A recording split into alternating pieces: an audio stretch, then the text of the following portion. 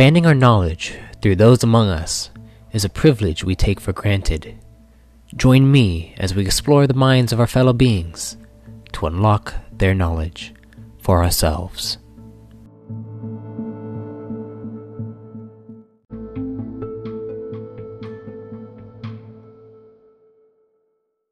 Greetings, fellow travelers and storytellers. Welcome to the final entry of the Arthadian Anthologies podcast first season, where I, Matthew Arthur, have explained to you a small glimpse of the ever-expanding universe I've developed and the deeper meaning behind it all.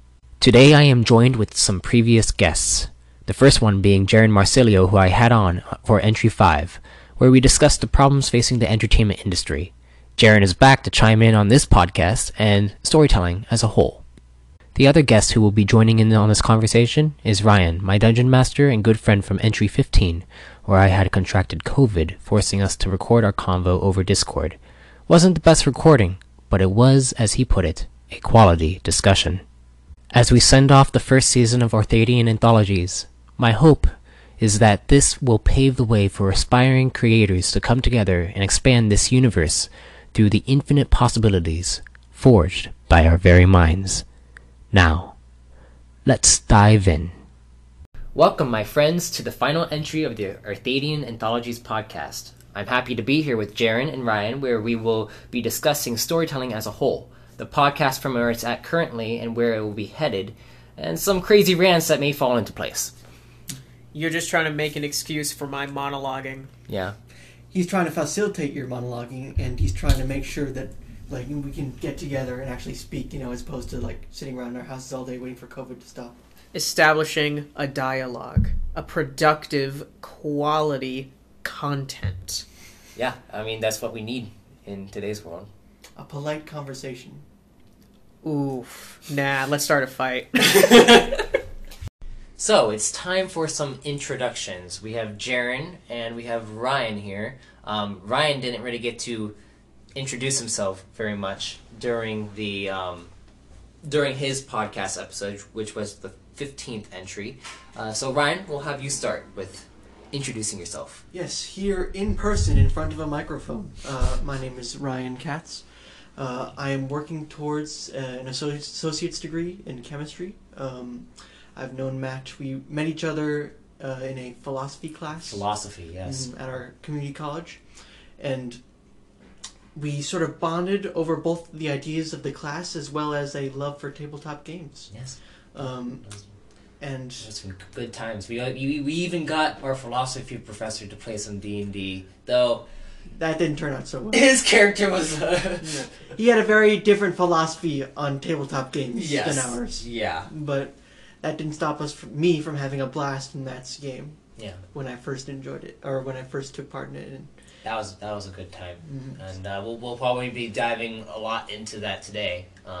But for our second guest, we have Jaren Marsilio, who was my first guest on the podcast on the fifth entry. Say hi, Jaren. Go ahead. I am back. I have returned for the season finale. Yes. And I am ready to get started. So, for those who didn't listen to my episode, shame on you.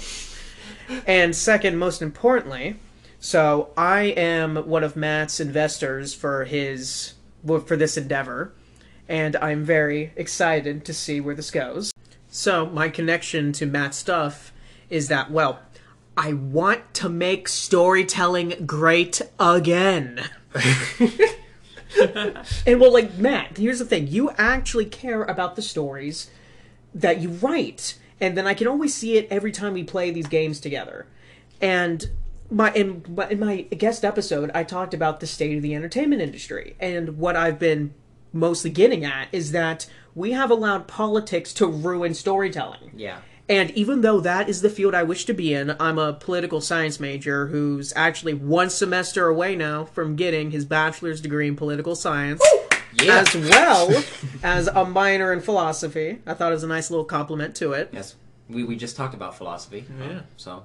Mm-hmm. Exactly. We all nice might go tie-in. into some kind of philosophical conversation about how storytelling is we'll just what makes the great elements of storytelling? Yes. Mm-hmm. Philosophical discussion. Yes.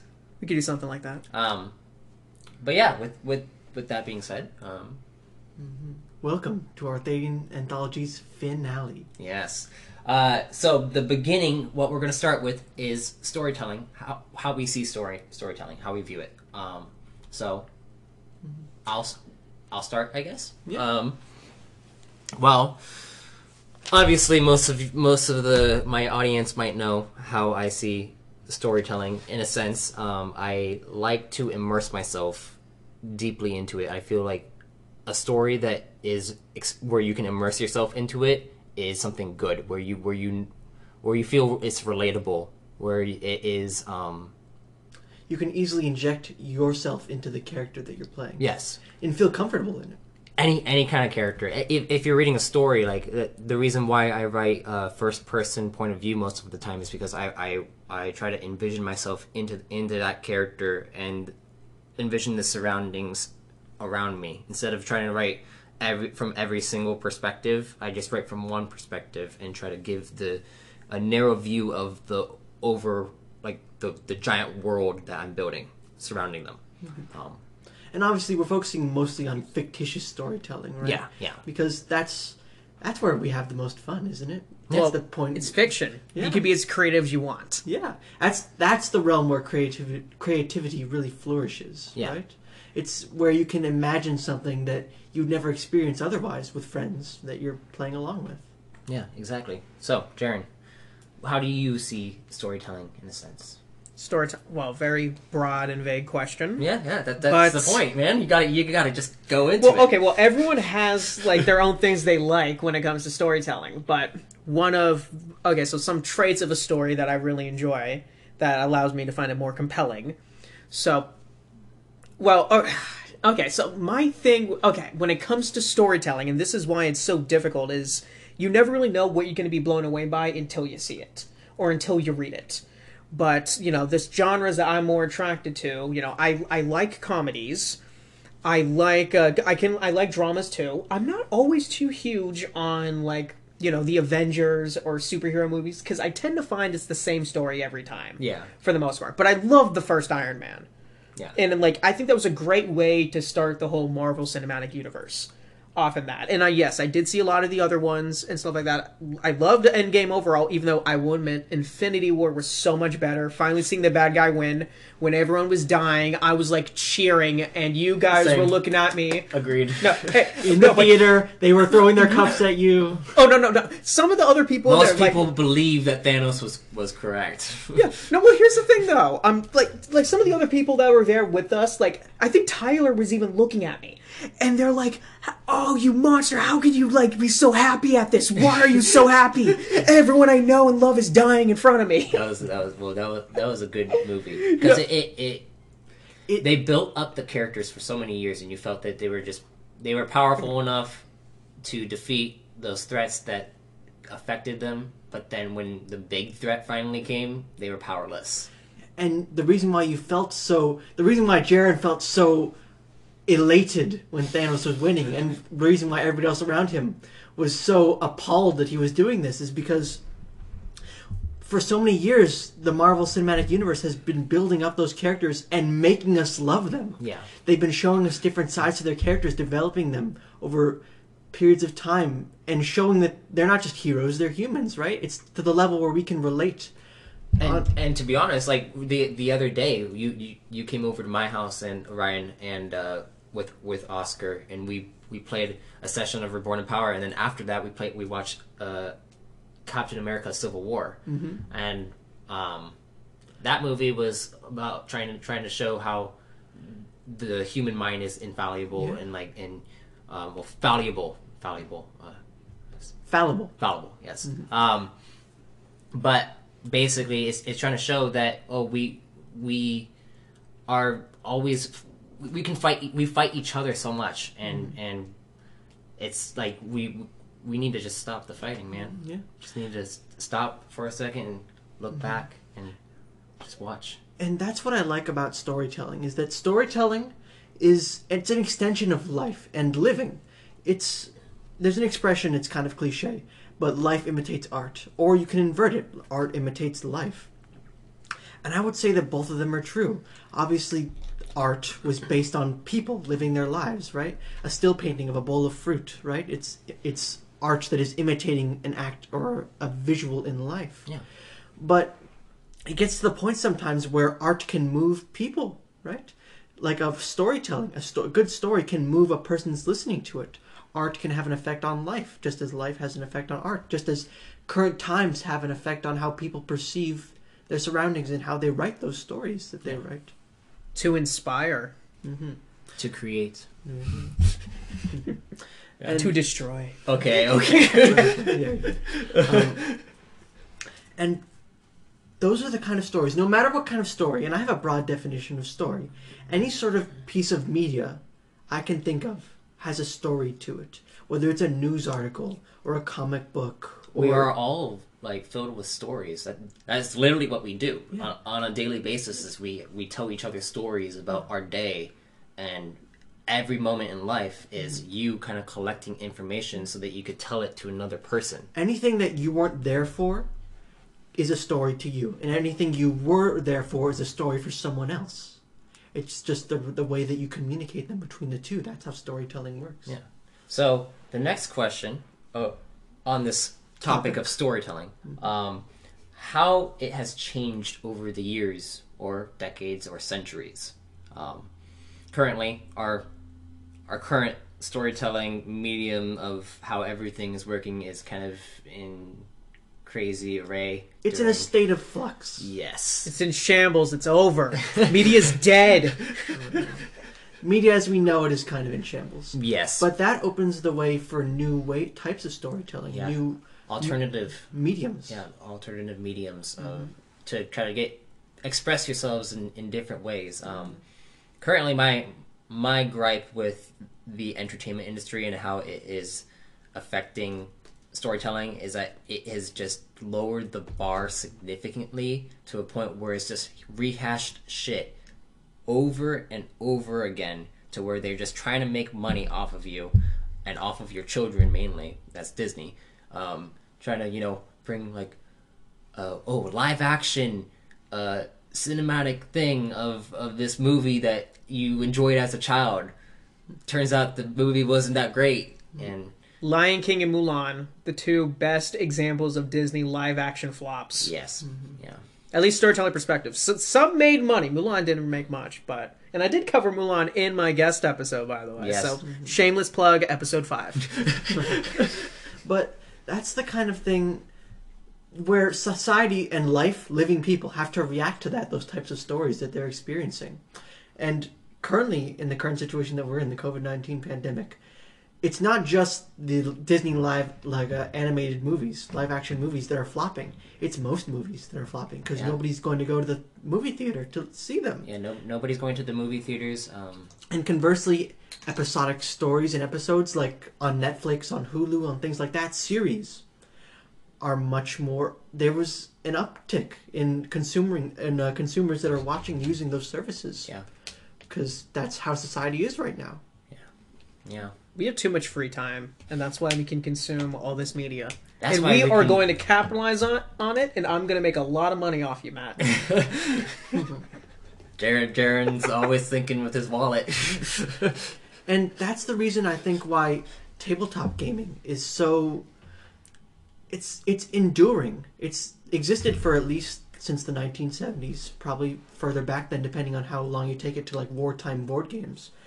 But Netflix has been around in the way that we know it, not delivering movies via mail. Yeah, For that was only I think that was a decade ago. A little over a decade. I think Yeah. it was like 2008-ish, around there. Yeah, But that's only existed for a little more than a decade. Tabletop gaming has existed for at least a few decades, depending on who you ask. And I think the reason for that is because it's such a pure form of storytelling, such a unique form of storytelling, because you're not consuming an outside media when you're talking about that. Sure, there are guidebooks, there are source books that you can get from different companies that provide a story for you if you want to tell it or give you a place to start.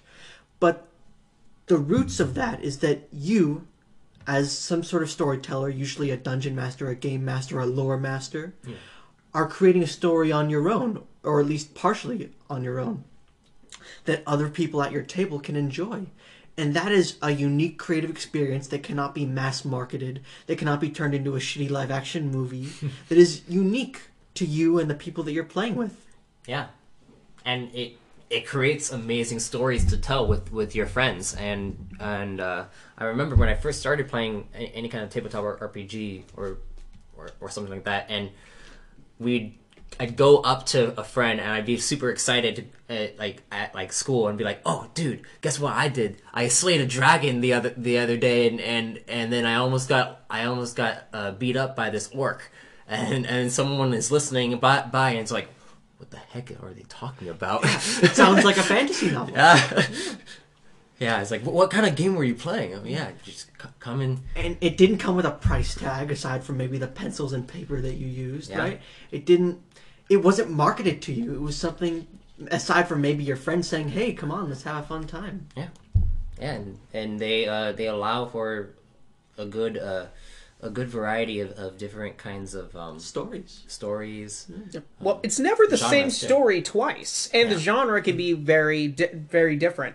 Mm-hmm. And like one thing I like about your game, Matt, Reborn in Power, compared to games like Dungeons and Dragons, is that you actually have like many different settings they could put us in. Anything futuristic, within space, or even medieval. And the thing that I found an issue with D&D was that it was always so restrictive in being in this like knightly setting. Yeah. And your variety is definitely one of the things that like I found really compelling when I was first getting interested into your game.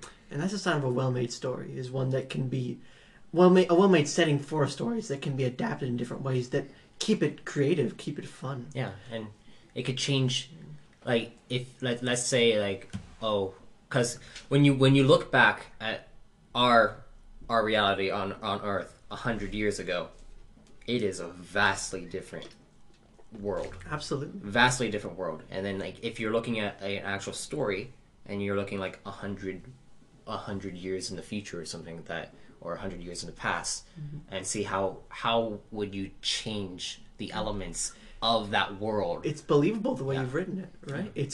It allows for the immersion that you find so important in a story, right? There's a point where something can become so fantastic that it becomes unbelievable, and that can detract from the enjoyment of the story itself. But the way that you've written your story, Matt, you've written your world of Reborn in Power, I feel that it doesn't push itself. It's not so assertive. It allows someone to put themselves in there and in a comfortable fashion, to put themselves into a character that they've designed with your vast number of like creative options for the character design features in your game. And you can feel comfortable playing that character, and it can be believable, and you can suspend your disbelief easily and in a comfortable manner. Thank you. Mm-hmm. Yeah. So, where do we think that the storytelling should head in the near future? How should it change and adapt to the changing environment that we're going through currently? Well, I certainly believe that storytelling and media in general should embrace a more creative outlook. Obviously, it's a gripe that many people share, some of the people at this table included, that rehashed media is not unique. It doesn't feel special. It doesn't feel motivating, enthralling the way that some homemade unique media is. It's like they're trying to get rid of the risk. Yes. The risk element in it. So they're trying to take stories and they're trying to make them uniform. Every story you tell has some kind of risk in it. Cut to fit, right? So that they can market it to everybody. And nobody can be offended and everybody can enjoy it. Or at least that's what their master plan is. That's not going to be a successful route, I believe, in the future for the entertainment industry. What I feel like the entertainment industry should do going forward is to embrace more creative points of view from different directors, different artists that have their own stories to tell. Some of the best games that I've played, video games, I'm a pretty big video game fan, some of the best stories that I've experienced from video games were outlandish at best, right? Or kind of scary at worst, I'm sure, for the producers that were building Yeah. them, because Matt said there's a risk associated with putting something that you've created out there that might not appeal to every single audience. That's why you got to find your target market. And not every company wants to try and take that risk to appeal, to tell a very unique and compelling story, despite the fact that it might not appeal to everybody, every single audience. Jaren, you have any thoughts? Oh man, well, what could I say? Where should storytelling head into the future? Well, okay, we can't be so restrictive with it, which is one of the bigger points we've been getting at. And nowadays, of course, we either see rehashes or we see when people want to be surprising, they just want to have shock value, and they'll get rid of the stories. So one of the most popular TV shows, especially in the 2010s, besides Breaking Bad, would have to be The Walking Dead. Mm-hmm. That show, of course, had like number ones and like beat a lot of ratings and all that too. And I did read the comics. I read that entire thing too, and I was all caught up with the show, and still technically am with the main, but I haven't been enjoying it for the most part. And I've kind of reached this crossroads where I just want to stop entirely. But I have not really decided yet, because, you know, with the pandemic, we have to decide what we're going to do here. You know, I need to entertain myself now that I'm done with finals. Mm-hmm. But the issue with that show was it was killing people off for the sake of shock value. And they didn't care where they were going with it. It was as if they didn't really have a plan. And the show originally thrived on establishing its world, its overall world building. You know that there's an apocalypse. You see zombies behaving, well, walkers in this case, being the creatures they're supposed to be. The threat. The overall threat. And yes, of course, in an apocalypse, you'd expect people would form their groups, their own little militias, and they get out there. And, of course, we did get to see that stuff, with the governor, and to some extent with Negan. Except they completely went off the rails when they stopped making the threat that important. And just like with The Simpsons, you would have characters that were like, Flanderized, where they're just reduced to that single character trait. And I think a really good example of that, of course, SpongeBob, which just I know that sounds like ridiculous when you think about it, but remember when that show actually had depth to it within the first few seasons? Yeah. Like everything, first movie SpongeBob, like that stuff had humor for adults. It had the appeal to kids, and it actually focused on getting that wide range. But then they said, oh no, the core audience is kids. And then Patrick, instead of being someone who cared about SpongeBob, he became such an idiot that you don't even know what he's doing. And you're trying to say, why is SpongeBob friends with this guy at all? SpongeBob used to be a lovable goofball. But now it's as if he's purposely doing everything to annoy Squidward. And now, as adults, we all relate to Squidward because we think everyone's so full of it. But now he's just mean for the sake of being mean. They've been reduced to one-dimensional versions where there were once previously well-developed, multifaceted characters. Well, that's where the term, Flanderization came from, because it originated from The Simpsons, where you had, Flanders, religious guy, but he used to actually have a lot more depth to him, but now it's just that, and of course that's why that term exists. And there's so many different stories that emulate that same pattern of having one-dimensional characters that do not develop themselves, that do not have a specific sort of arc where they develop and then end and then begin again. Yeah. It's like they're stuck in a stasis in terms of where they are, and they don't want to develop. Stagnated. Yes. No, every story needs an arc, it needs a conclusion, and I'm not saying like every show needs to end like at a specific point. But it's not bad that they do. Exactly. Yeah. No, most good shows end. Yeah, most good shows end at like between seasons 4 and 7. Yeah. Like if you go on longer than that, most likely your show's gonna have quite a few bad seasons. And it gets diluted. Exactly. Yeah. But man, sorry, I'm just thinking about like all these shows that had potential of just like being good throughout the. But we're talking about how should the storytelling industry and all that stuff proceed into the future. Okay. Here's a good quote I'm gonna say here. Don't be afraid to offend. And I'm not saying don't try to find a controversy. Don't be the controversy just to gain the views. Put something slightly provocative out there. What are you trying to get across? And the thing is, a lot of movie studios, have underestimated the intelligence of their viewers. They literally beat their message over the head with a bat. Yeah. Yeah. They don't know how to integrate lessons in anymore. And I'm blown away by that. Yeah. Real art challenges you and makes you uncomfortable in certain aspects. Well, yeah, and and that's the thing. Like, I mean, I guess one could claim that, oh, this situation makes me uncomfortable, and like I'm uncomfortable because I feel like I'm being preached to as like a 5-year-old learning basic lessons. It's amazing how you can feel preached to and like talked down to at the same time. No, exactly. But they think, oh, hey, that's what people want. That's good storytelling. I'm like, no. Why do these people? The minority want this? wants it. Like most people, like it's like for example, Star Wars, the sequel trilogy, the one that just recently came out, they blew it for most Star Wars fans. Now, Mandalorian is out, and they're starting to redeem themselves a bit. Well, that's because Jon Favreau and Dave Filoni are gods. Yes, but Disney made a decision, and they were like, okay, well, we see that a lot of people do not like the new movies that came out. We're going to need to, try to transition back to, Clone Wars days, the Clone Wars era, and honestly, hopefully that is where they're headed. Well, and the thing is, now that like they're having all these like Disney Plus shows and spin-offs and stuff like that, now we're actually going to be getting shows from many different eras, and I'm not afraid for them to cover it anymore because they're doing such a good job with The Mandalorian because it takes place between episodes 6 and 7. What's good is that they're going to have so many different outlets that they can like do stories in, and then some of them might be flops. A few of them like look like possibly they might be flops, but then a few of them also look like they're going to be pretty damn good. Bad Batch. And that's what I'm talking about. And having flops, having unsuccessful pursuits into storytelling is a byproduct of good storytelling. Yeah. It's a learning experience. When you want to pursue an idea, sometimes your ideas are not going to be well received.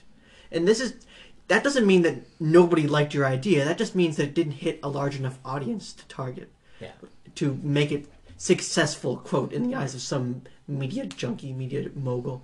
But that doesn't mean that people didn't like it. That just means that it wasn't well received enough to get another stipend for your project. And the products that do find their way, that do get off their feet and actually become popular with enough people to actually maintain them, are going to be better overall than the stuff that we have right now. Yeah. Because they're going to be unique. They're not going to be uniform cookie cutter stories that look the same as the last thing that came out last year. They're going to be unique, compelling stories. Yeah. And I believe that we need to head in a direction to what Ryan said, creativity. We need to allow people to express themselves creatively without impeding on their like what their decisions are on that project. If you don't like it, go find something else that you like. There's too many Stop trying to change the things that you don't like to make it to where you like it. It's like the news these days. There's going to be someone out there that's saying what you want to hear, right? Yeah. If you don't like what you're hearing, go find something else. Yeah. And I don't mean that like because I know like for Star Wars they screwed up Star Wars. They might screw up other specific genres that you used to love. I don't mean leave that area. At that point, I think that you should try to fight the creators or whoever has changed how they have done their storytelling, or like if they fired some kind of director and then rehired like new directors that have a different outlook on how the story should go.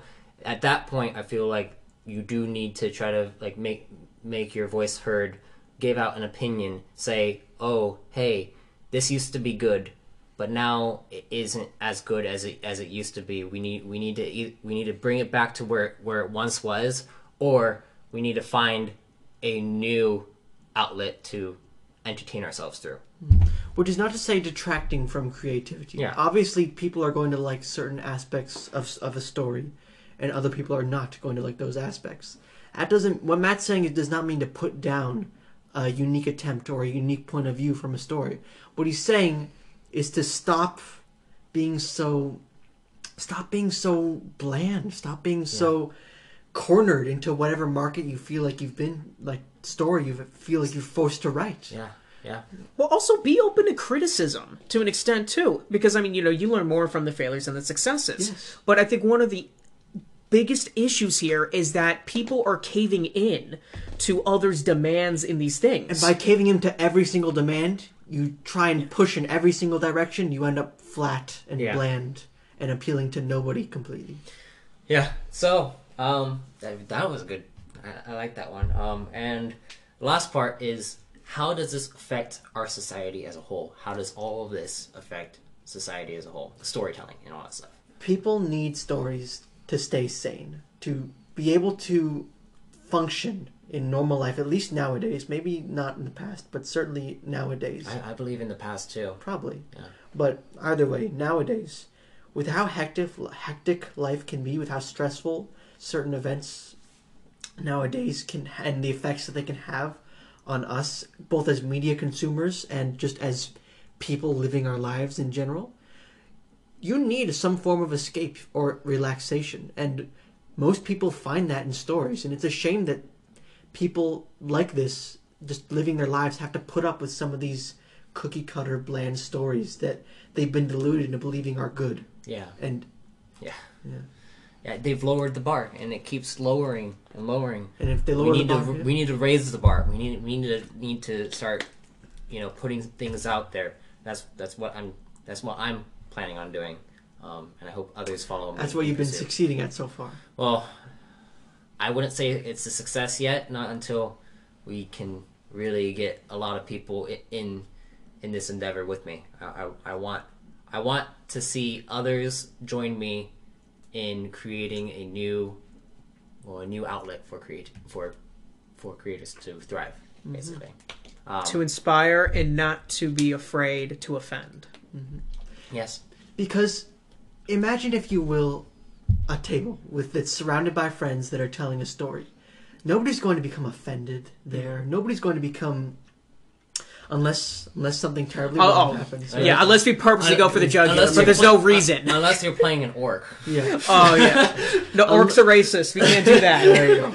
But all things being equal, if you're sitting around a table telling your story with your friends, nobody's going to come up to you at the table unless they're a very different type of person and say, I didn't like your story.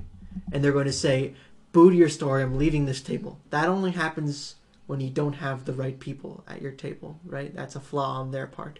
If you're trying as hard as you can to tell a good story, the people at your table are going to enjoy it. And as unrealistic as that might seem to some media companies out there, this is Plato's ideal, right? This is the perfect form of a story, right? At a table. If only we can get, at some point in the future, media companies to mimic this sort of idea. Yeah. Where everybody's at the table and having a good time. And everybody has an understanding that this is a fictitious story for our enjoyment only. And there is no tendency, there is no need to be offended or get your point across. It's just for fun. Yeah, and there's still lessons that can be learned from these stories and all that. It's just we can't be afraid to, try to get that lesson across in a compelling way. And there's many different elements in storytelling that can be used to do it, but they just keep repeating the same ones, and not just the same elements and the same messages, but the same exact story, and the only thing they change is, let's change the animation live action. Let's change the race of the characters. Let's change the gender of the character. Yeah, no, exactly. It's like that. There's nothing compelling about this. And then when you tell them that you don't like it because it's not original, because they're not actually changing anything, then this is where the politics come into it. And this is why I'm so pissed off about the entertainment industry. That's a very good point, Jaron. There's a difference between a change that is creative and a change that is just meant to somehow appeal to a greater audience. Well, obviously, a change can appeal to a greater audience, but if a change isn't expressing someone's creativity in a different outlook on a story, what is its purpose? It's not going to appeal to anybody else. It's just to It's just to try to include more people? Well, here's the thing. You would think, but they don't allow us to criticize it. If we do, we are labeled as sexists or misogynists and all that. I mean, I'm going to say it, Black Panther was an average movie. Okay? It was an average movie. There is nothing wrong with it. I think Chadwick Boseman was a great guy, great actor, rest in peace. Very good person. We're born in power. Yes. See? Shameless plug. But there was nothing so revolutionary about it. And the thing is, when the media kept talking about it, they said there is more black people in this. And I'm thinking that's not what they should be focusing on here. I mean, They should be focusing on a great story. Yeah, the storytelling element. And Black Panther was an average movie in my opinion. I wasn't like a huge fan of it, but I thought it was definitely better than like Captain Marvel or Thor Ragnarok. To be honest, in my opinion, it wasn't. Oh, it was still better think, than Thor Ragnarok. Well, here's the thing, and we might differ a little bit. It's like I'm not a fan of Thor 2, but yet I still like Black Panther better than Thor 2. Yeah. Overall. And that's the thing. This is not to show that we have some sort of like crazy agenda with this. We're allowed to have differing opinions, and that's totally okay. But when you start labeling people the worst things in the book because we criticize you guys for being unable to come up with your own ideas, and you have to corrupt everything that was already established, and if we don't bend over and thank you for it, then we get banned off social media platforms, and then the second we do that, then that gets removed from Google and all that. No one has a place to talk anymore, and it creates these echo chambers. And the reason why I like what Matt's doing is because he actually wants to be innovative. He wants to tell good stories again, and he's not afraid to be somewhat provocative when need be. And he's not afraid to put in the messages that, some ideological opponents of mine might have. And he finds good ways of doing it with the yen. Yeah. That is a good form of solidarity, bringing people together, even having some female-centric societies where they tend to be the more dominant ones. And that is compelling. I like that. And especially in a setting like a tabletop where you're going to be playing Reborn in Power, nobody's going to come up to you and say, hey, I didn't like this, and not offer any good constructive criticism, right? As your lore master, you're going to try and make your story as enjoyable as possible for anybody that you're playing with. But the understanding that I go into when I'm telling a story in a tabletop game is that everybody understands the fact that anything that we're going through, anything that we're playing through, any ideas that we're discussing or expressing is just for the fun of it, right? And having a debate, having a logical debate, and discussing different points of view can be enjoyable, but it's never hostile. It's never meant to try and show that something is wrong or better than something else. It's a setting that you've created, Matt, and many other people in different role-playing games and different settings. This is the most friendly environment you can possibly have, all things being equal. It's about being cooperative, because the entire game is trying to get people together to imagine themselves into a new world that is created by another person, and they are the main characters in that story to go through that world and explore it. And that's what it's about. It's about having fun. It's not about teaching. Not that stories can't be great vectors by which one can share knowledge or points of view. But in Matt's game and storytelling and tabletop storytelling in general, the main function is to have fun. And that's something that many mainstream media providers have lost their sight on. Well, I think I want to give one example of where I think one of the more recent examples where I think the entertainment industry has really lost it when it comes to movies or anything like this, any storytelling perspective. So, the artist Sia does have a movie that's coming out called Music, and and there's this controversy involving this movie, and apparently the main character is meant to be this a low-functioning autistic teenager who's pretty much like mute and mostly communicates with some sort of electronic device. I think it's like a tablet or something. And apparently there's like this scenario where she lives with some like sister of hers that like sells drugs and stuff like that. It's like kind of like a drama to an extent, but it's also her struggle of, existing in the world where she's in that kind of setting, and how she tries to, get out there. And it sounds like a good idea for a story. But everyone is so focused on the casting. Because the person they casted for this is a dancer named Maddie Ziegler, who's a good personal friend of Sia. And people are criticizing it because the person who's playing the autistic teen isn't autistic herself. That seems very strange to me. And if I may take in like a counterexample of that, casting the role, asking someone to be like, or casting an autistic person in that role because they are autistic, it doesn't make much sense to me. Imagine if you would an opposite side of the spectrum back in like the 1920s, 1930s, back when film industry was first beginning to take off. Blackface was a thing, yellowface was a thing because actors and filmmakers didn't feel the need or didn't want to cast actual African American or Asian American people in those roles that they were representing. That's the exact opposite of that, because now we're trying to include someone in a role where perhaps an actor will portray a better story overall, even though the actor that the character they're trying to portray won't be autistic. They won't be exactly like them. That's the purpose of a story. It's fictional. You can have a gap. You can suspend your reality. You know that the actor isn't actually on the spectrum, but you can still appreciate their performance. Exactly, and we're not. And when the person's portraying like an autistic woman, they're not trying to say, "Oh, look, she's autistic. Oh, we're gonna demean them." Like, that's not the point of the movie whatsoever. And to somehow think that not casting an autistic person for the role is like some personal attack is ridiculous. And we should be allowed to tell stories and still allowed to have these heavier themes there, regardless if it's a thing of fiction or not. And I mean, yes, I guess this next point is going to sound very satirical, but I shouldn't have to be bit by a radioactive spider to play Spider-Man. It's called acting. You act. You're pretending to be someone you're not. Now, if you want to make it more convincing and have an autistic person for that role, if they can do acting, because that is an art form, not every person who's autistic is gonna be good for acting in a role that has to do with an autistic person. And autism has a wide spectrum. So it's not always going to be like that kind of thing either. And most people don't realize this.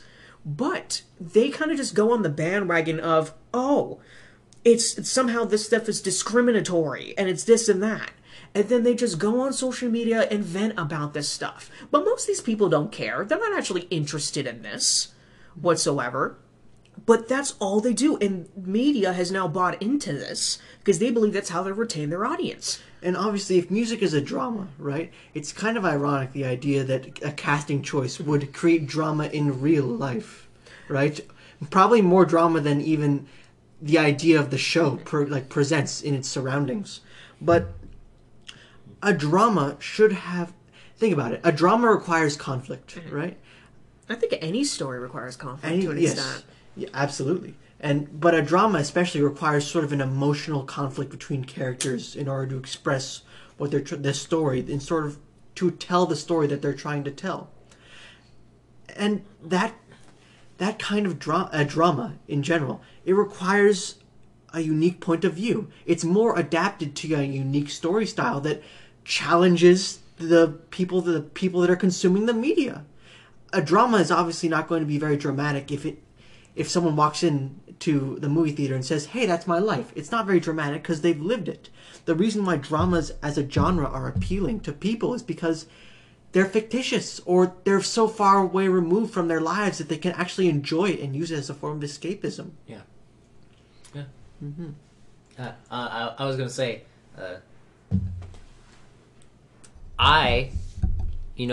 when my dad was watching James Bond the other day, and I heard it, the soundtrack, bum bum bum bum bum bum bum bum, that kind of stuff. 007. Yeah.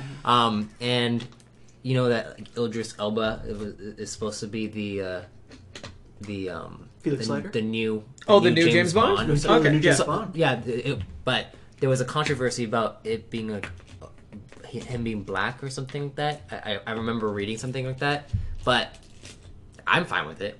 Yeah, no, I'd be fine. I think Elba is a great actor, and I'd be very interested in seeing that. No, I'm good with that too. And the thing is, James Bond wasn't meant to be like a specific like race or something. It's a code. Yeah, it It's is. a code name, so it can be anyone. Yeah. 007. To an extent. Yeah, exactly. Like that's the whole point of that. So like it makes sense if you want to do like different races and stuff for that too. And like if you want to Yeah. have like a movie And like that cares if more. it was a female, it'd be the same way because that is literally the point. Yeah. of- 007. Yeah. yeah. Yeah. So like you can make stories like that to make it to where you can cast any person into it as long as they're a good actor and they can actually portray the role the right way. Yeah, and if you want more historically accurate ones for when you're doing different kinds of movies, I can totally understand that yeah. point, and that's But- totally okay. but- But they have to be able to act. But for fictional stories that are written by some kind of creative writer, and they're trying to make some kind of like movie out of it, or TV show or whatever medium they're choosing, they need to make sure that whoever they're casting will be a good fit for the entire cast, and also will be a good fit for the role, and it shouldn't matter what race they are, what gender they are, as long as it will fit whatever story they're telling. As long as it will work with what they're trying to get across. Yeah.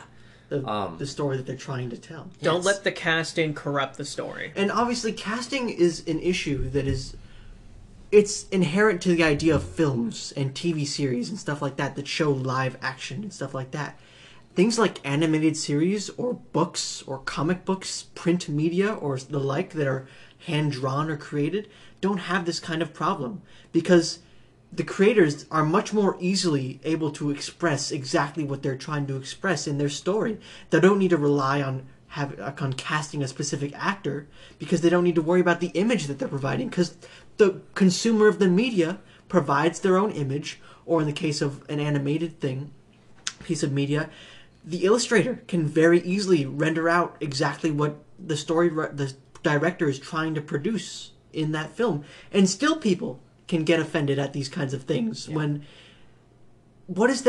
Are you holding out some sort of resentment against the creator of the story because they're depicting it how they want to? I think people are just trying to find some kind of purpose in life, and because they have no purpose in life, their purpose is to try to discredit others.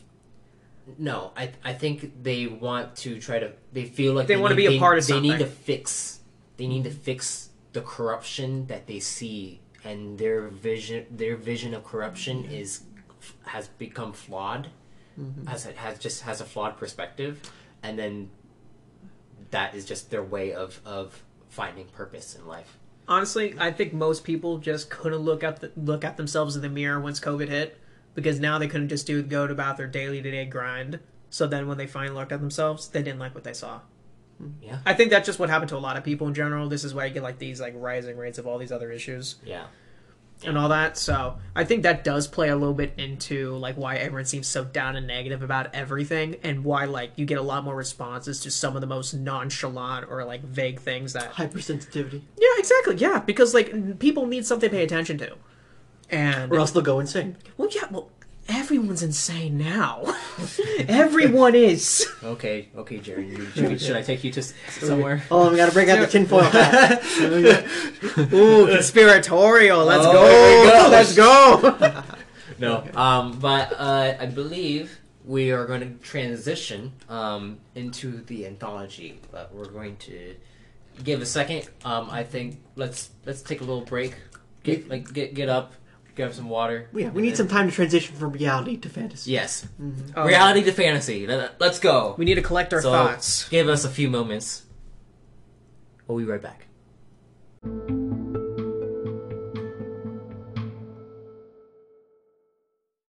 As Jaren said before, we are back. And better than ever. Oh, yeah, back. Again. Yes. Back again. But instead of going back to reality, we're going back to fantasy. Yeah, we're going back to fantasy. But this is going to be very heavily a conversation that dives into Arthadian Anthologies, the podcast that you should have been listening to for some time now. If this is your first time experiencing Arthurian anthologies, I'm sorry.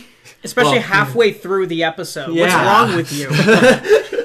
But now that we're back, we're going to be discussing the anthology series that I have been putting together, where each person has started in, I guess, meeting me and then going through their journey through this, how it has changed over the course of playing Reborn in Power, and also just learning the different lore that I've put together, and where we think it could head into the future, and how it can affect society as a whole if we, if I can focus my efforts to try to build this into a bigger platform for others to join in. But for now, let's begin with how we started. I guess I'll begin. I started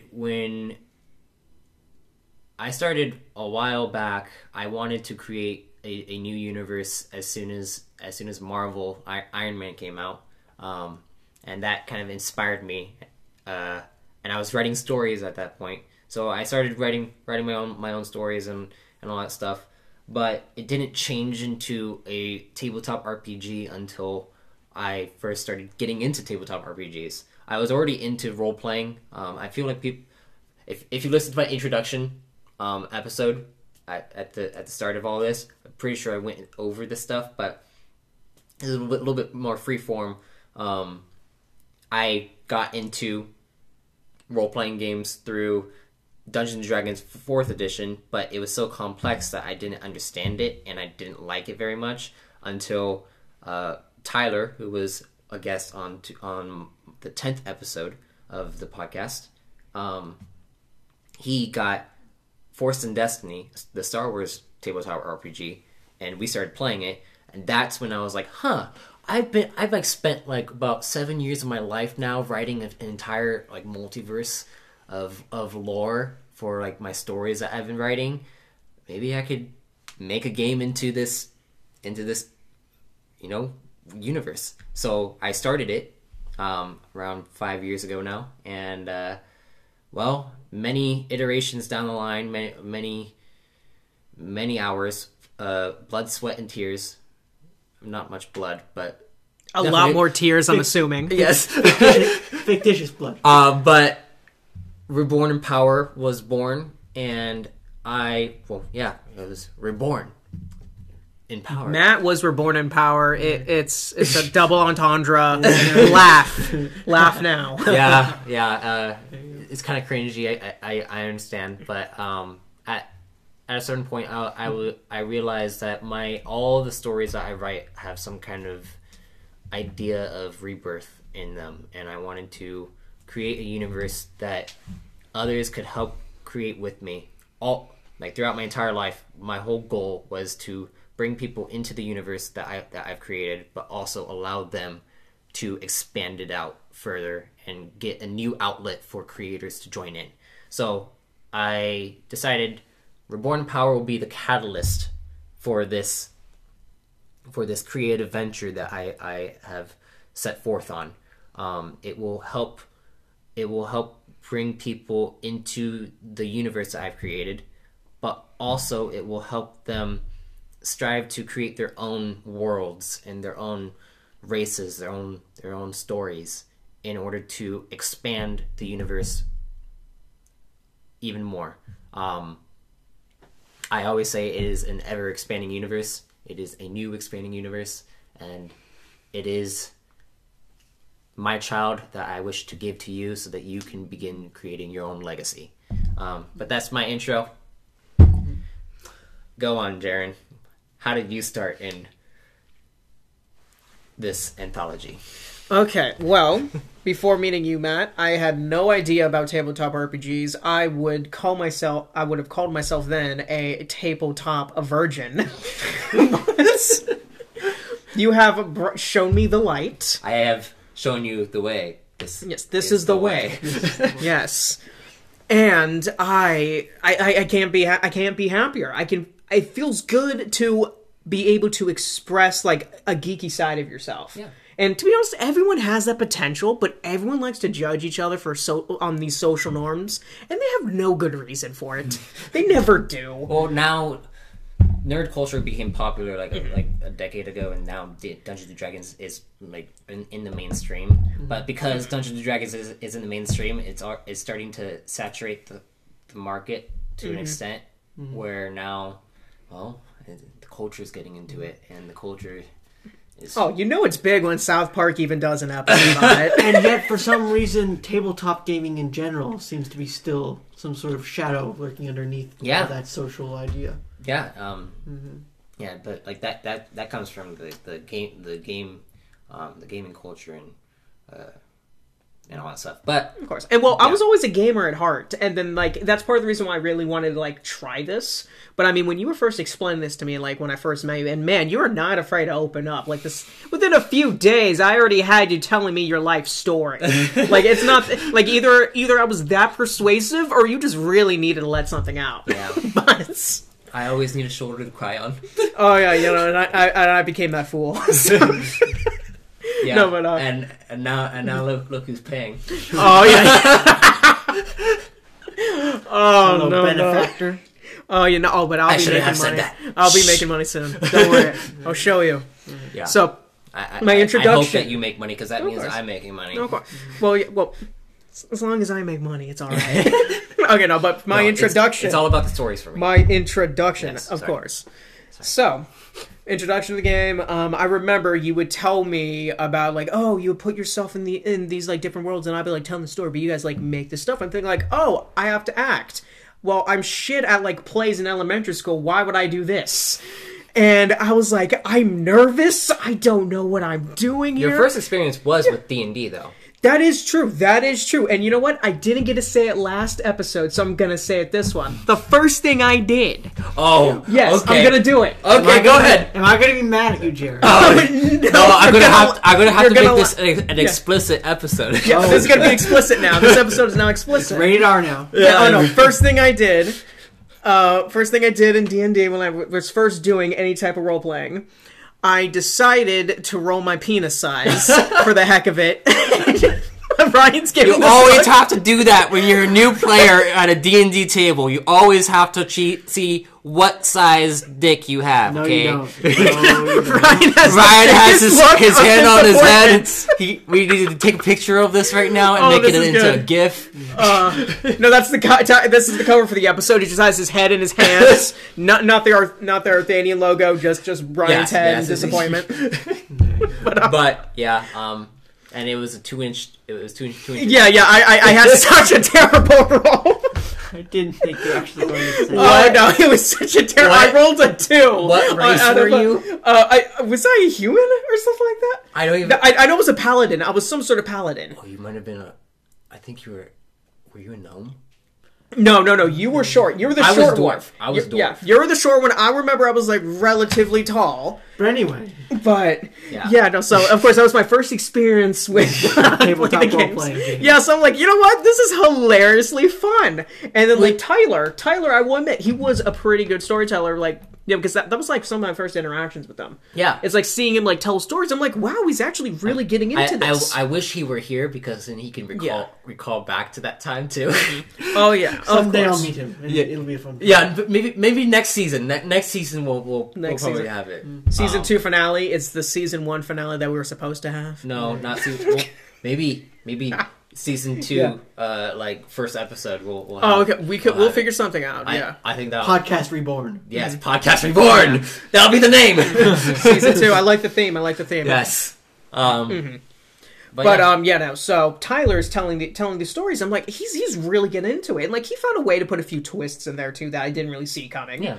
And then I realized like, wait, I'm really having to act like how my character would act, and I kept putting myself in the character's position. And this is like a recurring problem I've had for a long time.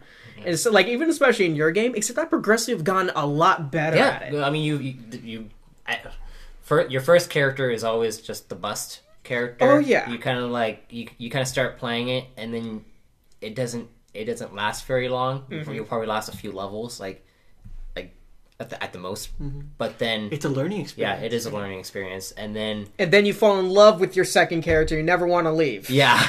And then it's like, wait, I have to make a third character? No, I like my second I thought character. you Why are actually you really doing liked this your to me? third character. Yeah, no, and then I realized I like my third character even more. And then you just, I like what I'm doing. Yeah. It's good. It's good. Tabletop role-playing. Yeah, once I'm started seeing that, like, realization, like, wait a minute. I didn't want to do this, but I'm enjoying this way more than I thought I would. And then next thing I know, I'm like, hey, Matt, can we do a session? Can we do a session, Matt? Yeah, that Do more of that, and that like, happens a lot. oh yeah, no, well, hey, now it's you Not- doing it on me. You're laying it on me Hey, now. we Yeah. both Yes, this is we give bounce and it on take. each other. This is Yes, give and take. yes, and now we even have an epilogue to one of my favorite character Yeah. and all that. Yeah. That Ryan's also going to be joining in Which on real soon. was kind of a sneak peek Is that happening into it in Tonight? episode 19. But yeah. Oh yeah, no, and there's some implications to the core reset, but yeah. Oh, if you people only knew. Okay. But we won't. We'll let you figure it out. Let's go on to Ryan and where you started on this. So, when I was a little kid, I played a lot of video games, and that was fun. Still do sometimes, but not as much time anymore. Sorry, keep going. That was funny. But when I was in high school, I started playing a D&D group. It wasn't really D&D, it was Pathfinder, but still high fantasy setting, right? It was GM by my friend. And I, like everybody that I assume joins a tabletop game, was a little hesitant, a little nervous at first to play a character. But very soon, I got comfortable with it and started enjoying playing the character, and more importantly, weaving the story and how my character I played and how it contributed in that, how the decisions that I made as that character contributed to how that story developed. I liked it so much that I started actually writing my own stories and DMing my own campaign. Yeah, and Yeah. it's going pretty good right It's going now. pretty good. But that was high school before I met Matt. I met Matt, as we said earlier in this podcast, at my community college in a philosophy class. And that we sort of shared our enthusiasm over tabletop role-playing games. A few of the other people in the class, including the professor, we sort of got together a few times to play some games. I enjoyed it, but it didn't really last. Some of them don't last. That's fine. Yeah. But we enjoyed it nonetheless for what it was. Yeah, and we created a good friendship out of it. Yeah. We've And kept in contact ever and since. yeah, and when that was happening, Matt invited me one night after we were walking to our cars in the school parking lot to play his game at his house. He invited me over to play and make a character. And I accepted, and we headed over to his house one night. And I made my first character in Matt's game, Reborn in That Power. was fun. And that was fun. He died 2 sessions later. Yeah. But That that was bad, still huh? fun. And more importantly, I had a better character. It's like Jaren said, the first character is always or as Matt said, the first character is always the second character is great. Yeah. Still on my second character. They haven't died yet. They didn't die during the core reset. That's fun. Yeah. Mhm. That's pretty good. But pretty good. more than anything, I am enthralled at how much work I, as a person who has written his own story and hosted his own tabletop role-playing games, I am astounded by the amount of care and thought that Matt has put into his setting. I can tell from many hours doing the same thing in my own. And I enjoy it more than just taking a break from the DM seat. It Yeah. is Yeah. an entirely different and unique experience. It's like I like to call it a healthy alternative to like Dungeons and Dragons and stuff. Because I do enjoy Dungeons and Dragons, and like my favorite thing to do as a person is character creation, and that's why I created Reborn in Power. But Dungeons and Dragons, I will always, whenever I'm starting any kind of new campaign with D&D, I will always create like multiple character concepts before I even start to try to figure out what I'm trying to plan. And I really like Ethos right now. Yeah. And that enthusiasm that you have for character customization and creation and backstory creation shows very much so in your Reborn in Power, and in your anthologies in general, I assume. Yeah. I wonder one day maybe we'll get to you'll make a source book that was one of your stories. Yeah. Right. Yeah. And that'll be fun to play through. That will be fun. That will be really fun. But until then, it really does show through the amount of care and thought you put into the character creation process, the enthusiasm that shows. So, with that being said, how has it changed over the course that you guys have been playing? Now, I believe, Jaren, you've been playing for a few years now. Oh yeah, nearly 3, I believe. Yeah. We started playing probably a month or 2 after we met. Overall, you would talk to me about it, but we really started playing your game, or at least one of those iterations of it. Yeah, it was a few months after we met that we started playing. Exactly. Yeah, and I mean, there was definitely a lot more changes that happened along the way. I could you definitely had the most see. Change. Yeah. So how about let's start with Ryan on this one, because there's more change that you have seen throughout it. But with Ryan, well, I've been playing Reborn Power with Matt for about a year. Yeah. Right. Yeah. And for the most part, from what I've been standing there, the thing that's changed the most about Reborn Power is the amount of lore that Matt, I assume, already had written before he decided that it was in the game. It was all in the head. It was all in the head. Yeah. But the amount of lore that he's put and built into the game system itself, and the amount of resources for your enjoyment that he's put in, has increased dramatically. It's the reason why I assume he calls it an ever-expanding world is because he is the one that is expanding it every so often with new ideas and new concepts. Yeah, and I can't do it alone, folks, so if you want, come along. Mm-hmm. I am happy to collaborate. But yeah, Sharon. Oh, okay, my turn. Yes. Okay. So how did it all change? Okay, well, so within your game, I've technically have had 3 characters so far. Yes. So there was Nexon, which was a Nugonian when we started. So that system was vastly different. Well, not vastly, completely vastly, but at that point, I actually had classes.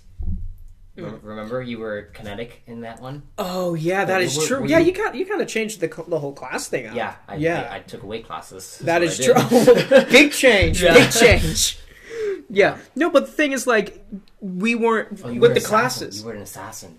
You weren't a kinetic. You were an assassin. Oh yeah. I was an assassin with the next one. Yeah. Algaraz, the next one was a kinetic. Yeah. I was an assassin with Nexon with that one. And man, a Nugonian assassin. That's just. That's a weird. Just picture a Roswell New Mexico alien, big grayish head, and this dude's trying to assassinate people. It just doesn't sound right. Hey, you can do whatever you want, okay? That's what this game is. No, here's the thing. What I liked about Nexon was and here's the thing when I realized you actually were a storytelling genius, in my opinion, because you really know how to take anything I do, no matter how really good or really stupid choices that I make. There's a lot of those. Oh yeah. Yeah, because hey, Drunken Maine has made good choices. We'll get into that later. Not just you. Everything. I just thought it was funny because we both GM'd him, and so they both have put up with my shit. Yeah, and enjoyed every second. Yeah, thank you. It's pretty good. Yeah. So when it comes to Nexon, one thing I really liked about your storytelling, and just to get a brief overview of kind of what Nexon was about, was he had a military background. No, he was military. He was military. Yeah, military origin. Assassin. Yeah, exactly. And what happened was I ended up doing a mission that caused me to eventually have to assassinate a former.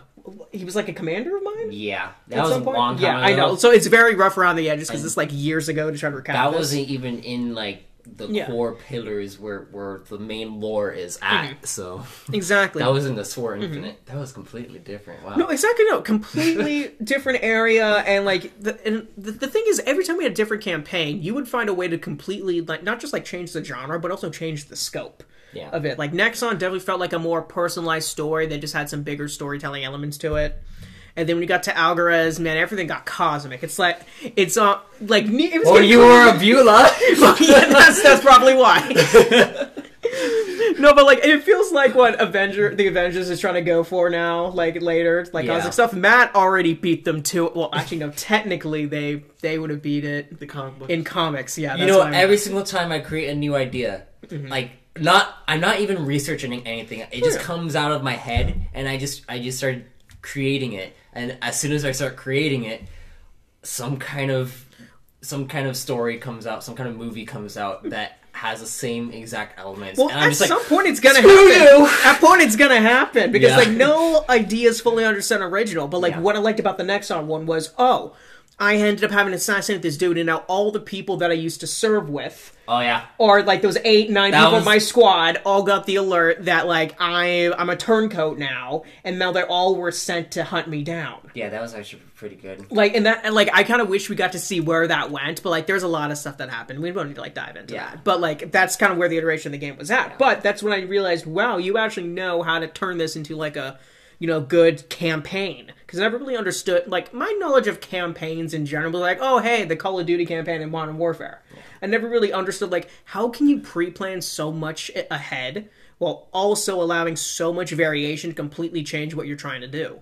And that is something like, and this is why I'm not fully It's there for the difficult. storytelling aspect. I want to be able to act like my character first. Yeah. And I'm definitely have made that progress. And I think anyone can learn to do this and pick this up.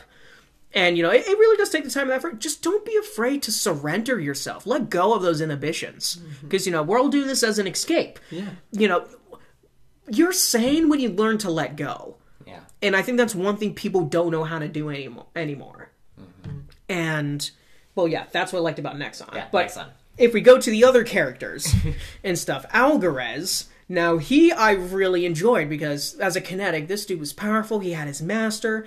We had like different kinds of villains that were like more cosmic level stuff, some more local level things. You definitely made my character have some terrible experiences along the way. Like I would switch sides every Yeah. so often. My character was. Oh my god! I think he was bipolar or something. But, He also got killed by like a huge sword infinite like oh yeah. army. Oh yeah. For Remember that? this one woman who didn't even care about me. That's Yeah. that's some shit. I hated that. Yeah. But no, what I liked one of my favorite things about the campaign is one of the characters I met that became like my best friend, Isaac Orkoven. He apparently had a very similar background because he knew the woman, Yeah. and we were the only ones who Actually- talk about it. Actually, inside the podcast, Isaac Orkoven was inside. I believe it was one of the like seven. It was the pillar, the pillar polarization arc that I did. So during that, I would say it was episode 8, 9, and 11. Those episodes were the polarization arc. Oh my gosh, mouthful. All the peas, man. Yeah, peace. But during that, Isaac Orkoven is a rune forger, and he got kind of exiled out of the core.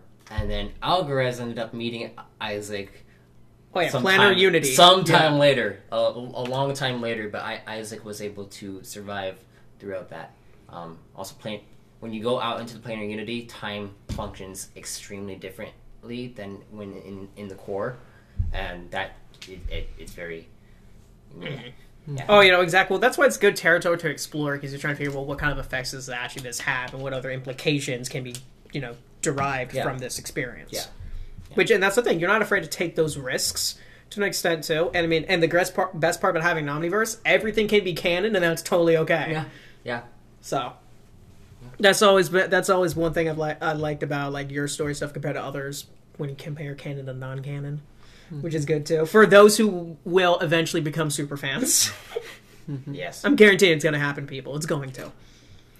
But when it came, so of course, that's what I liked about Alvarez overall. When you took the stakes, different thing. But then I liked the combination you did with my most recent character, William Soar, and he was a good experience of someone who starts off kind of regular person going to school in a different academy, learning their magic, and then all of a sudden they get involved in someone else's prophecy, and now all you try to do was one good deed, and now you're in some like interdimensional conflict, and now you have to protect the secrets of whatever's going on in the world, and you're interacting with gods and different creatures. Everyone's trying to kill you, and you are just wondering what was I doing? What did I want to be? Yeah. So that allowed me to like figure out like, wow, what really are my character's motivations? What am I trying to do? What do I want? And of course, at the same time, you'd have to think about yourself, because we always kind of put ourselves into our characters to an extent. We kind of have to give it that personality.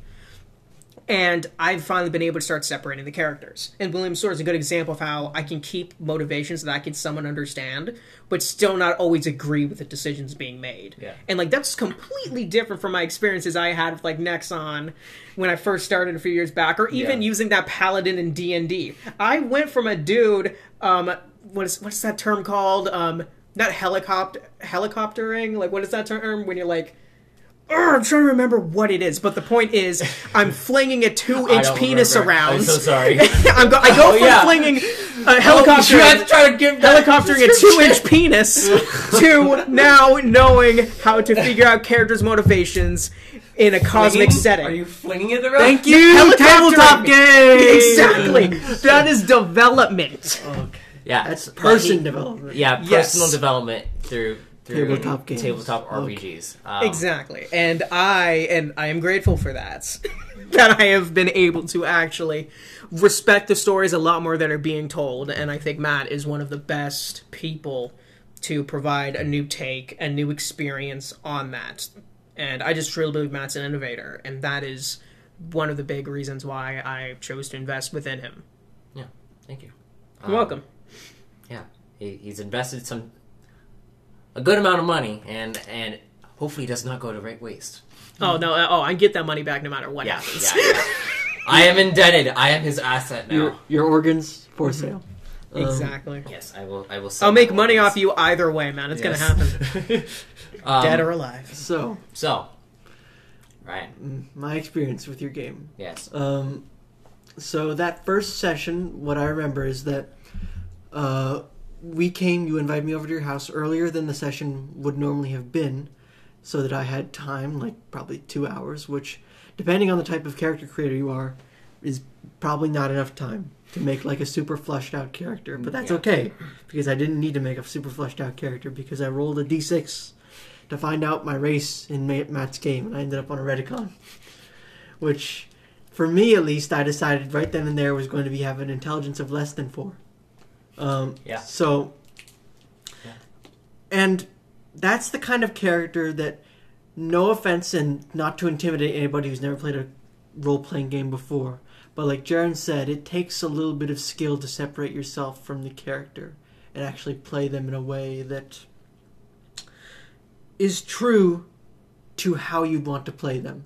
And obviously, the stats are just a number on the board, right? It's the character's intelligence has no effect on your intelligence as a player, right? And the player that is playing the dumbest character can find out the secret of the plot before anybody else. Yeah. But the real strength of the ability to roleplay comes with the fact of, like Jaren said, parsing that with how you want to play the character. Doom was not a very smart Redicon. So much so that on the second session he blew himself up running into a wall. Yeah. I didn't even get to meet him. No, you didn't. No, and then that's what named their group. Yes. Doom And that's how Squad. it became Dude Squadron. Yeah. Okay. High Mighty's still number 1. Yes. But that was okay, because also, like Jaren said, the second character that you play in a new game system is, generally speaking, one of the most enjoyable. And I ended up making Rydia, the Yen Doctor, right after that. And as a DM, I enjoy DMing for players and also playing them myself. Characters that have one bad stat that shows in how you roleplay them. Yeah. Doom had a very low intelligence, and I played him as thus. Rydia had a very low will, which I interpreted as having a self-esteem that did not reach above the ground level. And as a form of character development, as I played further in your game, that sort of rock bottom self-esteem sort of it grew. It grew It had a great progression too. Yes, as the character develops, right? As the character changes, right? How does that display itself in some way? What did your will start out as? My will started at 4. So in Reborn in Power, your attributes, just like in Dungeons and Dragons, you have your main ability scores, but these are attributes, and they have a total of well, technically they can go into negative, but their max total you can have in a single attribute is 12, and so Rydia had a 4. What's your attribute score right now? It is now 10. Right, at 10. So there was a lot of progression that went through. And over the sessions that I played, as the character leveled up, and therefore the stat category that I allocated those points in, accompanied by the experiences and the story elements that she encountered as I played through Matt's game, and how those affected her character. Perhaps due to the fact that I'm slightly more experienced in role-playing games, both as a game master and a player, I was able to weave a story that I appreciated in Rydia. Yeah. And I think the other players at the table appreciate as well. Yeah. What did you think of Rydia, William? Well, here's the thing. I didn't get to see much of Rydia until, there was one point I did, during the whole Dwarven Citadel thing, because you actually came with us for that. Yes. But then, of course, when you separated back to Doom Squadron, I didn't get to see your character for a while until, near Endgame. Mm-hmm. But, when I initially saw your character, when I first saw the character, I said, okay, clearly a shy but intelligent, woman, in this case. Mm-hmm. And, man, sorry, looking at you in the face and just saying, charming, intelligent there woman, were a few just times rubs me the wrong way. There was some misgendering there. Yeah. A few incorrect pronouns, which I role-played off. Exactly. But either way. Yeah, but, no, it's it was a good character overall, and I definitely saw the progression as your character started becoming a lot more, more self-confident. Mm-hmm. But, I saw, the struggles your character had a crush on another one in the party. Yeah. And all that stuff. And seeing how, wow, that other character you liked was just so incompetent, can't figure out what's going on, and you continuously were, getting your heart broken. And you just didn't know, should I be more attached? Should I disengage? What am I doing? Mm-hmm. And there's a point where you just said, I just had enough of this. And then that character died. Yeah. And then that character died. There were no part to the fact that I said, okay, I'm over this. Yeah. It was coincidental. It was coincidental. But and I must say, I also didn't get to experience much of William Soar prior to the fact when he sort of got into the middle towards the end of the story. Yeah. But my first impression of him when we met briefly was that William didn't really care that much. He was very, not self-centered, but he had a focus that he didn't really want to or care to deviate from. Whether that was his mission or his friends in his party or some ideal or anything like that. He didn't budge. That was him. Oh yeah, no. William Soar was definitely stubborn overall, and yeah, there were definitely times where that came off terribly in certain situations. Yes. But it was a good trait, a good flaw for him to have. What about Will I Am? I was about to make reference. Okay. The alter ego. This was one of my biggest tests when it came to playing a character. Yeah, because my character gets cloned, and my original self technically has to be the evil version of William, which we call we called the original Will I Am. Yeah, we called the original version of him Will I Am, even though so basically William had a love interest. Her name is Ariel. She is actually a master forger inside the lore. But William has a connection with Ariel, and he is he's attached to her, and seeing her almost get assassinated by Project Rain, and then all that stuff that causes a huge spiral of events, causing them to go to the Dwarven Citadel and deal with this huge threat, and then on the way there, the big bad the big bad of the campaign ended up getting released. Yes, and it led to, but the whole overall point is my character gets cloned at some point by a champion of sorts, and I have to act as two completely different people to an extent. Like I still have to be William Soar, but one is a lot more self-interested, and another one is a lot more Is just connected. Is more bound to Ariel in that case, because, love interest and all that. So there's a more humanitarian side to the one who's the clone. And then the real me is just the self-interested asshole. Okay, well, he's not too much of an asshole.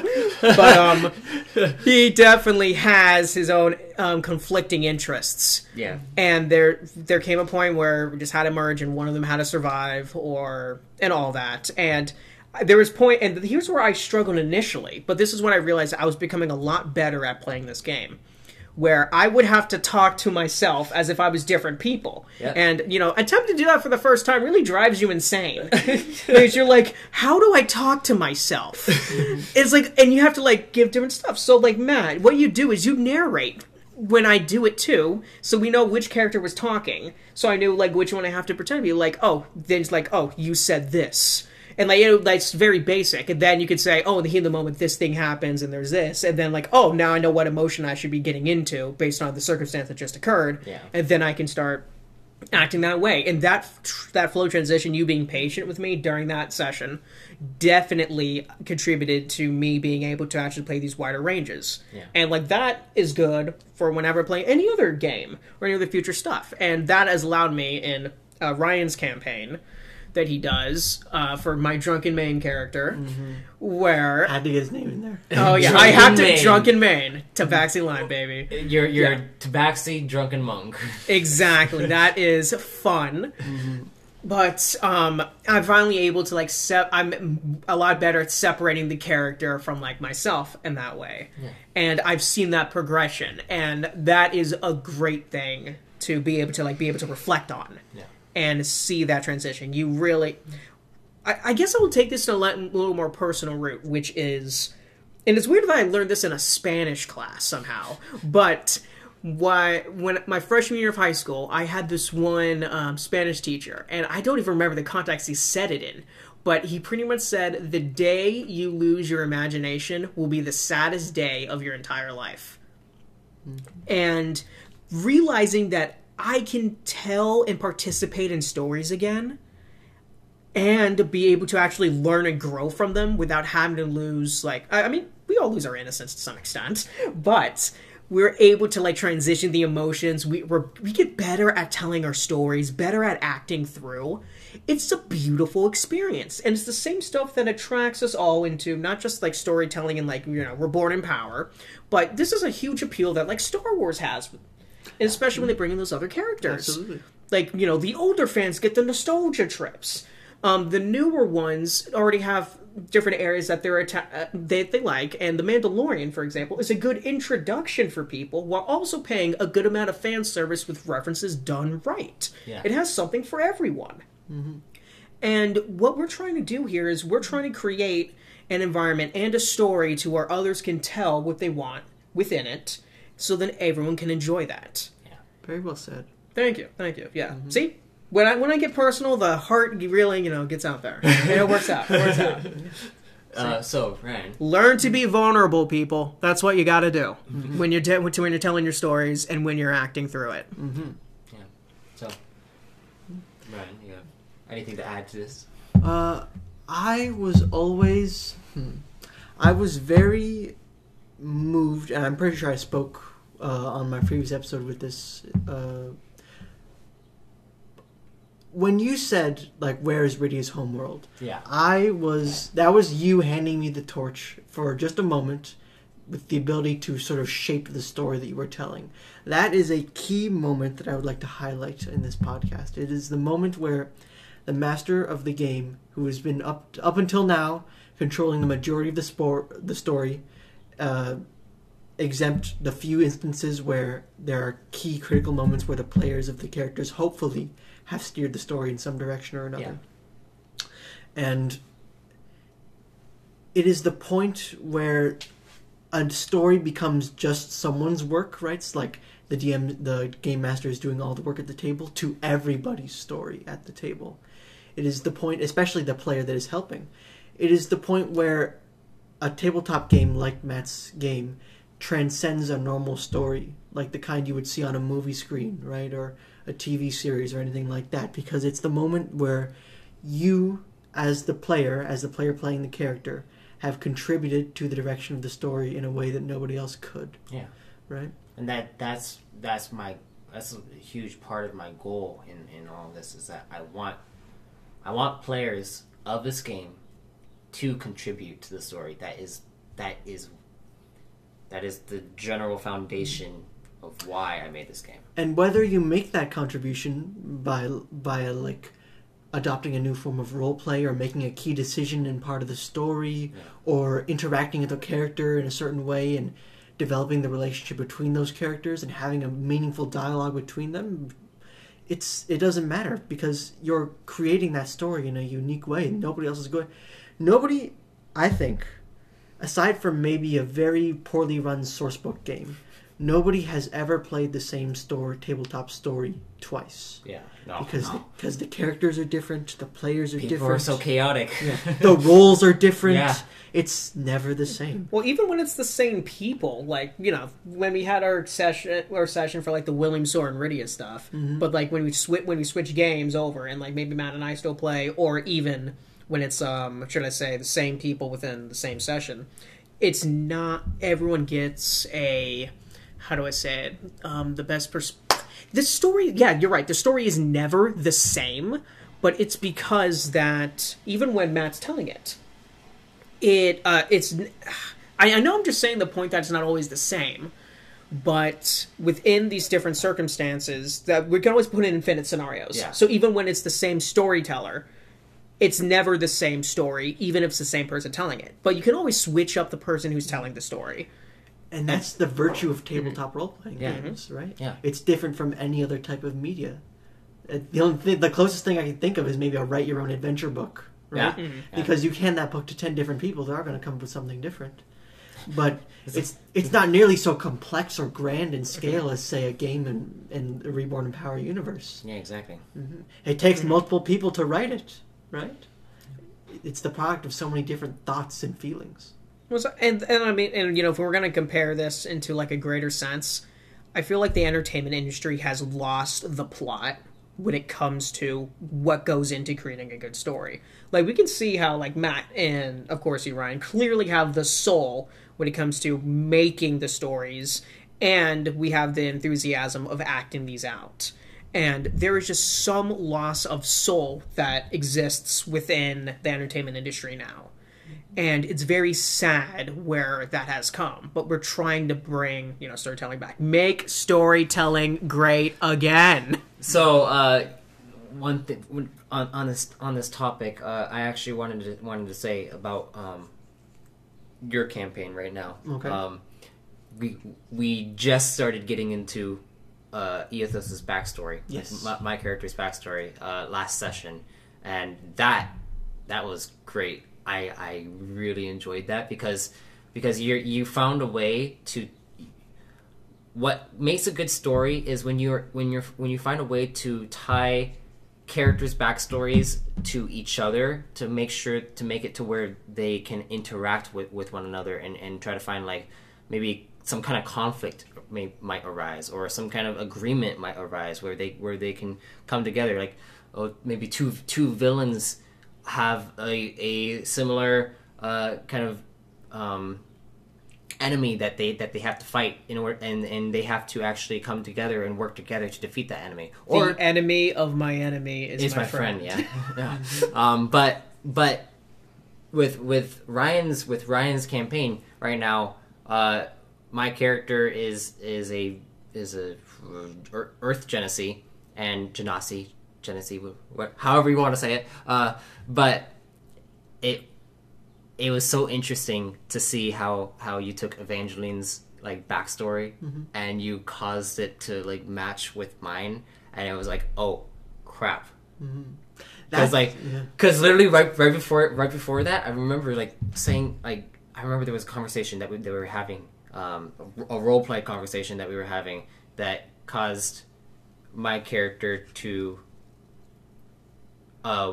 like try to talk to Evangeline because she was like she lost her memory. Yes, she lost. And we were kind of connecting in some way, and then right after that, we see this that our backstories are connected. That she has suffered memory loss by the hands of the same person that caused me to go get enslaved and stuff. That is what we refer to in the business, at least me, is DM magic. Right? Yes, That's the ability of the storyteller, the main storyteller, the one that's contributing and designing the story the most, in this case, the game master, is the ability to... The biggest question at the beginning of a campaign of a tabletop RPG is, why the hell are all these people together? Yeah.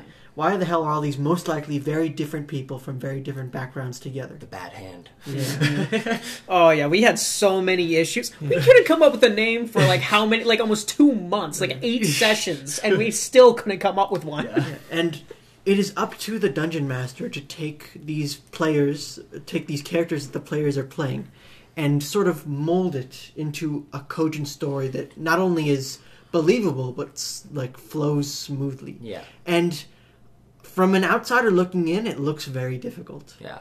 But I will say, as a DM for this game, it is a lot easier than one might think from having no experience in it at all.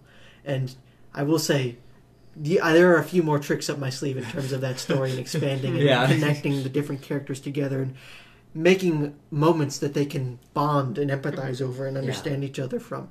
Yeah.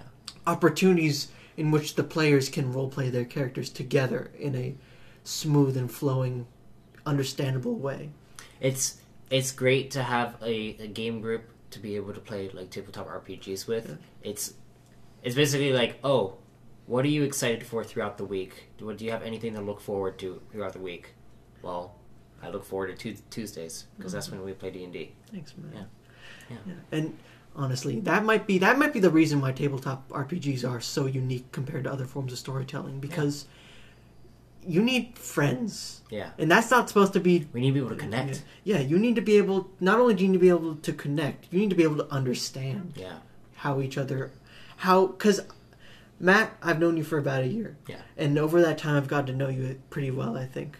Jaren, I've known you for a little bit less time, but still, I've gotten to know you pretty well. Mm-hmm. And based on how the players understand and know each other, the way that the characters interact, and the way the story unfolds, that's, I think, what provides such a unique flavor of enjoyment that accompanies tabletop RPGs.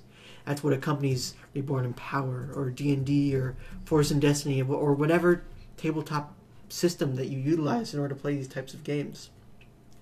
That's the magic that comes from it. Yeah. Mm-hmm. So, I guess we kind of just skirted away from the main topic. Well, you did say in the intro that we would have a rant or two. This is excused. This is excused. We deserve ranting, and we deserve to go off on our little tangents. Let conversation be had. But where do we think that this could head? Where do you guys think that this project, Arthadian Anthologies, could head in the future? How do you see it growing, and do you think that it could make it in today's ever-changing world, and how it's going? I know you have some money invested, so you're like, oh, it better make it. I better make it. I'm gonna be. There's gonna be a lot of issues we're gonna have, Matt. I guess since I have the biased take, because of what I'm expecting, I would want to say a few kind of different things on this, which is my hope as a fan. Yeah. My hope is that you are willing to inspire others to want to tell stories. Yeah. That you give that other people have an opportunity to engage with their friends in a different way that brings everyone closer together to an extent. And we all consume stories in different forms, regardless if it's books, comics, movies, TV shows, etc. And everyone does that to some extent. And the thing is, we all have this in common. We all have our different genres and stuff. Why not bring all this stuff together? And I think that is something that's like more wholesome, and I like that wholesome aspect.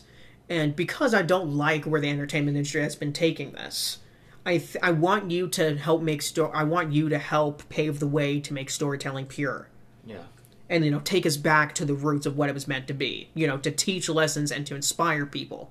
Not beat people over the head with the same annoying message without any innovation whatsoever. You know, they made you necessary. That's what I said at the end of of my guest episode, episode 5. But We'll just keep popping that in there. oh no, it might. Thank you, viewers, for making my episode his most watched one. But we gotta keep it up, you know. Of course, yeah. But you know, you could also listen to the other ones. You listen to Entry 15 because Ryan's there too, and though the quality of recording isn't as good, we'll fix that for next time. But definitely, you're able to talk to Ryan here and not have the audio cutting out. Oh yeah. Yeah, okay, now that's now of course what I said about like fan service and all that stuff. Like, you know, what I would want as a fan. What I'm really hoping to see is a replacement to what we have in Hollywood with Disney, with Marvel. I don't see them heading, for the most part, I don't see a lot of these major properties heading into a solid direction. They want a business plan that's very cookie cutter, that's guaranteed, you know, huge amounts of money. And what they do is they just find and buy an established franchise, and then they change one or two little things, and then money comes in. Yeah. But I think we're reaching to the point where we're all just sick of that. Yeah. We want something more. And I think you can create a universe of all these different stories that can be as big as Star Wars or as big as Marvel or any of that other stuff. Because, you know, not only do you have the soul and the innovation to do it, but you know what it's about. And I think that's just something the entertainment industry doesn't know. They don't actually know how to entertain anymore. And I'm hoping for a more solidified structure of allowing people to be creative again. Mm-hmm. That's what I'm hoping for. Ryan, what do you want? Allow me to apply a little bit of very basic economic knowledge that I know to this extended metaphor of sorts. If big media wants to take all their storytelling apparatuses and make 1,000 different stories a day and market it en masse to the public because the public doesn't know what they want, so they're going to take every single type of media that even resembles what they already have past enjoyed, even if they realize through the middle of it that they don't enjoy it. Then there's a place for that. It's not a very good place, but it's a place in society. There will also be a place for Reborn in Power and Arthurian anthologies, because it is, in a word that I think is descriptive, artisanal. It is unique, and tabletop role-playing isn't going to be everybody's fun thing. It's not my dad's thing. Yeah. It's not my stepmom's thing. It's not part of their generation, and they're not even close to nerds. But there will always be an audience for it because it's such a unique experience. Yeah. And when something is unique and special as this is available to the public, even if there's only a few people that enjoy it, if they enjoy it enough, and if you put enough work into it, which I know you will and have, there will always be people to consume it. There will always be people who enjoy it, and therefore you will always have a future. Yeah. Wholesome, quality content. Mm-hmm. That is what we're aiming for. Mission statement. Mission statement, something like that. Wholesome, quality content. Family-friendly content. Okay. Anthologies. That'll be posted above your office that you own at some point. Yeah. The door frame. Yeah. Well, anything else you guys would like to say as we end this? The first season. The final episode. Yeah, I feel like we should have like some sort of... Do we have fireworks in here? I launched them on 4th of July. Okay. No. Okay. Mm-hmm. Okay, for me, I want to say... so I don't know exactly when season 2 is supposed to be arriving, but... It's going to be after my Kickstarter. So after the Kickstarter happens. Yeah. Okay. So what I would want to say... Maybe during the Kickstarter. During the Kickstarter. You'll figure it out. We'll figure out the details and all that. But I would like to say that, Matt, I'm looking forward to where Reborn in Power takes us. I'm hoping that not only will money be made, but good storytelling will emerge from it. Flourish. Yes, that is a better word. Flourish, thrive, Yes. and all that. But, of course, remember, the entertainment industry made you necessary, and you will make them pay. Yes. God, it sounds like is that a threat or a promise? I don't know. It's a good promise. It's a promise that subverts expectations. It's prophetic. All right. Yes. Well, It's a prophecy. Ryan, what would you like to say? Whether it's Reborn in Power, I hope it's Reborn in Power, or D&D or whatever, Force and Destiny, Dark Sun, Cyberpunk, whatever it is, keep playing role-playing games. Keep playing tabletop role-playing games. They're good for the soul and better than mass-marketed media. Yes. And have fun. Have fun with each other. There you go. Don't hate each other. Learn to let go of your inhibitions. Learn to let go of your fears, your anger towards others, and just sit down, talk it out. Have a fun time. Yeah, have a fun time. Worst case scenario, just let it out in a campaign, okay? Yeah. Yeah, don't pour your BS out there. Just just let it out in the campaign, And worst case scenario. Don't be afraid to express yourselves, please. I am Matthew Arthur. This is the last episode of this podcast. Thank you all for joining in. And We'll hopefully, see you next season. Yeah, next season. First season ending of the podcast. Yeah, Not the entire thing's not done, people. It's not done. There will be more. You will see me. You will see more of. It will be reborn in Yes. podcast. Yes, we're born in podcast. Official release to be determined. But yes. This is Matthew Arthur signing off.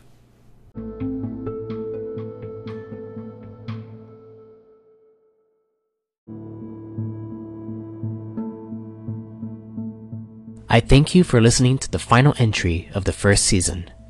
It has been very entertaining for me and has helped my world building quite a bit. I very much am looking forward to the next season of this podcast, establishing pre-existing and newfound lore that will expand this ever-expanding universe even further. As the anthologies move forward with the release of Reborn in Power, I hope to include other creators into these phantasmal tales that will immerse you all in wonder. Remember, we all have stories to tell, and we must never allow them to go untold. If you'd like to support me on this podcast, you could donate on Anchor/Spotify or on Subscribestar at Reborn in Power. You can also create an account on ArthadianAnthologies.com to never miss a new podcast update and check out the codex entries that have expanded this universe further. This will also give you the chance to create your own lore for the universe, and I would very much like to see you join me next season on the anthology. But until then, I think you know what I'm about to say. Be safe, stay safe, and if death comes to you between now and when I speak to you next, may you be reborn in power.